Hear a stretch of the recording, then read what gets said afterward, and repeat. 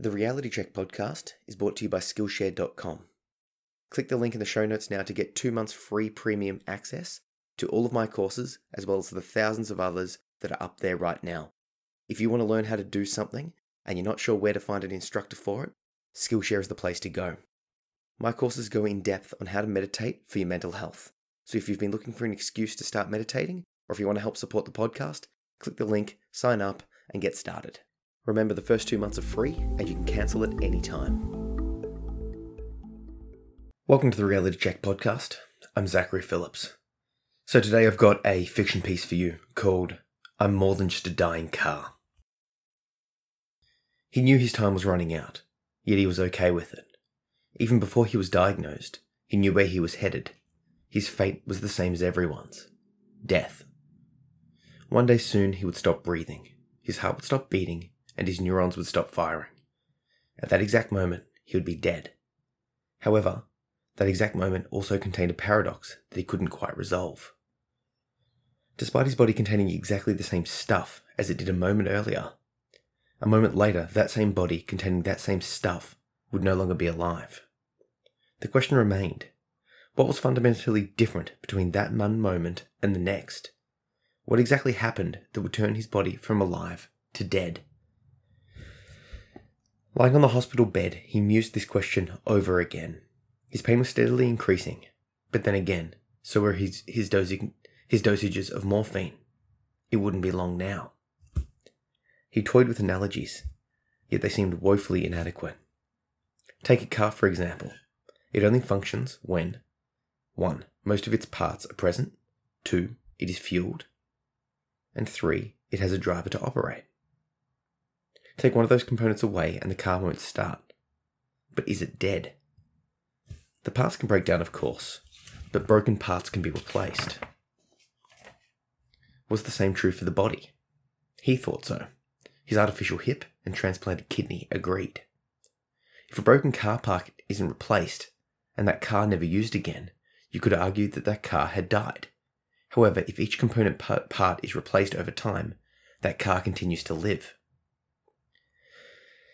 Theoretically, you could replace every single part of the car, piece by piece, over time, placing all of the older parts aside. Eventually, the car would consist of entirely new pieces, with all of the old pieces sitting unused beside it. In that case, which car is the real car? Which car lives? The one with the new replaced pieces, or the broken husk? At what point did the original car die and a new one come into being? Regardless, the car was alive, and would remain so if its part got replaced when they were broken. If he similarly replaced all the components of his body, would he live? Or would some new person be created? His head started to hurt. He called the nurse for a sip of water and took it by straw. Gone were the days of self-sustained drinking, as well as, it seemed, his ability to contemplate on such matters deeply. Still, he persisted. There was nothing else to do but wait. A car without fuel cannot operate. The component parts may all be present, but without a spark to ignite movement, those parts remain idle. He asked for some water. Food, water, and oxygen. The body's fuel. Fast on any one of these 3 essentials and you'll certainly die. He knew this much. His basic understanding of biology taught him that these essentials were broken down in the body and converted into energy. He hadn't stopped eating or drinking, and he certainly wouldn't voluntarily stop breathing. Yet, all the same, he would soon die, despite being regularly fueled. He chuckled at the idea of a car's superior ability to persist in a state of relative stasis. Why would a car sit empty for months, only to instantly come back to life the moment it was refueled? Try feeding a hamburger to a corpse and see what happens. He chuckled again, this time coughing up some blood. The nurses came once more, kindly cleaning him up, and politely rebuking him not to overexert himself too much. If only he could speak, he would demand that as a condition of the execution of his will, that a hamburger was to be fed to him exactly 3 months after his passing. It was worth a shot, right? What was the difference between a car and a man? What enabled the car to come roaring back to life, but not the man? He knew it had something to do with the driver. The driver turned the key. The driver got the whole process started, and through his will, got the car moving. Together with the driver, the car is truly alive. An empty idling car was more akin to his new roommate. Brain dead. The body was functioning, but the mind was empty. But who was the driver of his body? And who was thinking these thoughts right now? How much control did he even have over the whole affair? Did he have any? He knew that he chose to start this whole car analogy, but didn't choose where he would go during his contemplation of the analogy. This proved to him that he at least had partial control. He could steer the car of his mind to some degree, but not completely. In fact, the more he tried, the more his mind resisted. If left unguided, his mind wandered. It began to drive itself down uncharted, unknown roads. He couldn't predict the next thought that would arise, nor how would he feel about having those thoughts. True, he could force a thought, but really, who would choose which thought he would decide to force himself to think? And even if he managed to force a particular thought, he certainly couldn't maintain that line of thought to the exclusion of all others. Prior to his illness, his body seemed to be more under his control. It moved where and when he desired. He could not stop his body from hearing, breathing, or excreting waste. He could choose to hold his breath for a short while, but eventually his body would override that choice and breathe. So who was in control? Or more poignantly, was someone in control at all?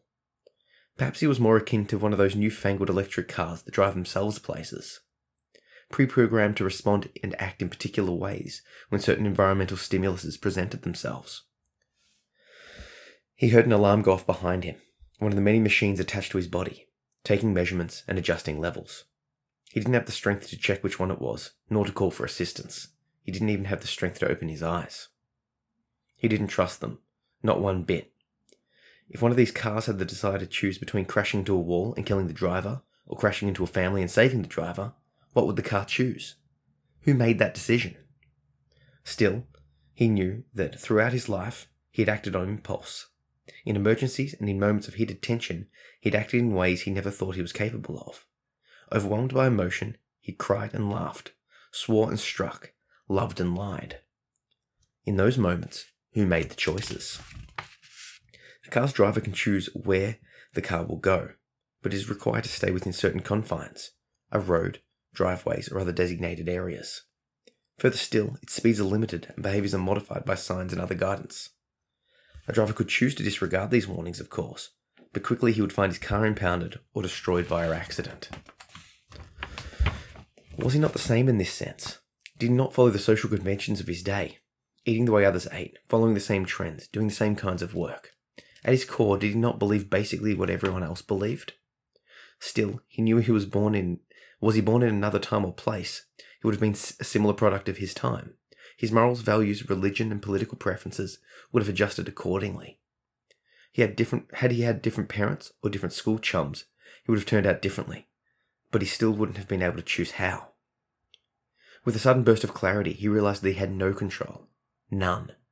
He was not the driver of his car. He was just a passenger, merely someone along for the ride. This dying body was no more his than the rental car he had hired on his last holiday. He would take in no more fuel. He would replace no more parts. The driver was leaving. Only the passenger would remain, waiting for another ride to begin. So that piece was called I'm More Than Just a Dying Car. And if you want to read that piece, I'll put the link down below in the show notes to the blog post of it. I like to write fiction as a sort of act of self-care, and sharing it's always a bit confronting because it sort of feels, well, it is obviously an art form, and unlike, a blog or a process or a podcast, it's definite. The words you choose are just there and you just say, here you go, world. And that can be quite confronting. That being said, one of my goals is to write a full fiction novel, and I'm in the process of it. For those that have been following me, I'm on the process of getting my first full fiction novel done, called Lucidity, and it's scary. It's a massive project, and I'm not sure if I'm biting off more than I can chew, but I'm excited to talk about it and share it because, it's something that I want to get done, and I don't know. There's something about good fiction authors that really appeal to me. They seem to have created this whole internally consistent world full of people, full of plot and a whole bunch of stuff and just press go and just watch. This story that I just wrote, that I just read out, felt like it just sort of came to me. And a lot of the stuff that I do, it seems to just come and I just sort of have to express it. Sounds very wanky, sounds very artistic, but hey, it's the reality of the situation, right? So anyway, if you want to check out my fiction, I do have a anthology fiction novella called Upgrade out. I'll put the links down below to that. You can check it out. But I just wanted to make you aware of a couple more things before I let you go. I've released my second Skillshare video course. The first one I think is up to about 30 reviews, all exceedingly positive. And the second one's just been released. It is on managing panic attacks. So if you have a panic attack and you've had them before, you know how much they freak you out. You know how much they can be overwhelming and just debilitating. This course covers 4 different strategies that I use personally, that I've learnt from my psychologists and a bunch of books reading and what I've shared with and talked to and determined from other people and what's works on myself. And I'm putting it into one course, sharing it with you. If you sign up using the link below, you'll get free access to the course for 2 months. In my course, my other course, as well as all of the courses on Skillshare. 2 months for free, and then within that time, you can watch my courses and then cancel, and there's no cancellation fee. You can just, it's just a trial. So it's a perfect excuse to give it a shot, check it out, and you might like it. Either way, following that link is a way to support the podcast, as everyone that signs up, I get a little bit of a kickback from Skillshare saying, hey, look, I got someone to join up. But like I said, feel free to unsubscribe once you've watched my courses. So there's that. Second, last thing I want to mention is I've started a separate YouTube channel called Archer's Adventures. For those that don't know, Archer's my son, and he's, in my biased opinion, he's one of the most cutest little monkeys ever. I've started to share some of the videos of his cuteness, Archer's Adventures, because, he likes adventures. So I'll put a link down below to the YouTube channel. If you like it, check it out, click it.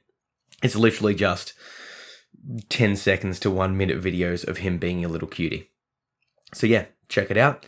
Like I said, if you can, check out the Skillshare course.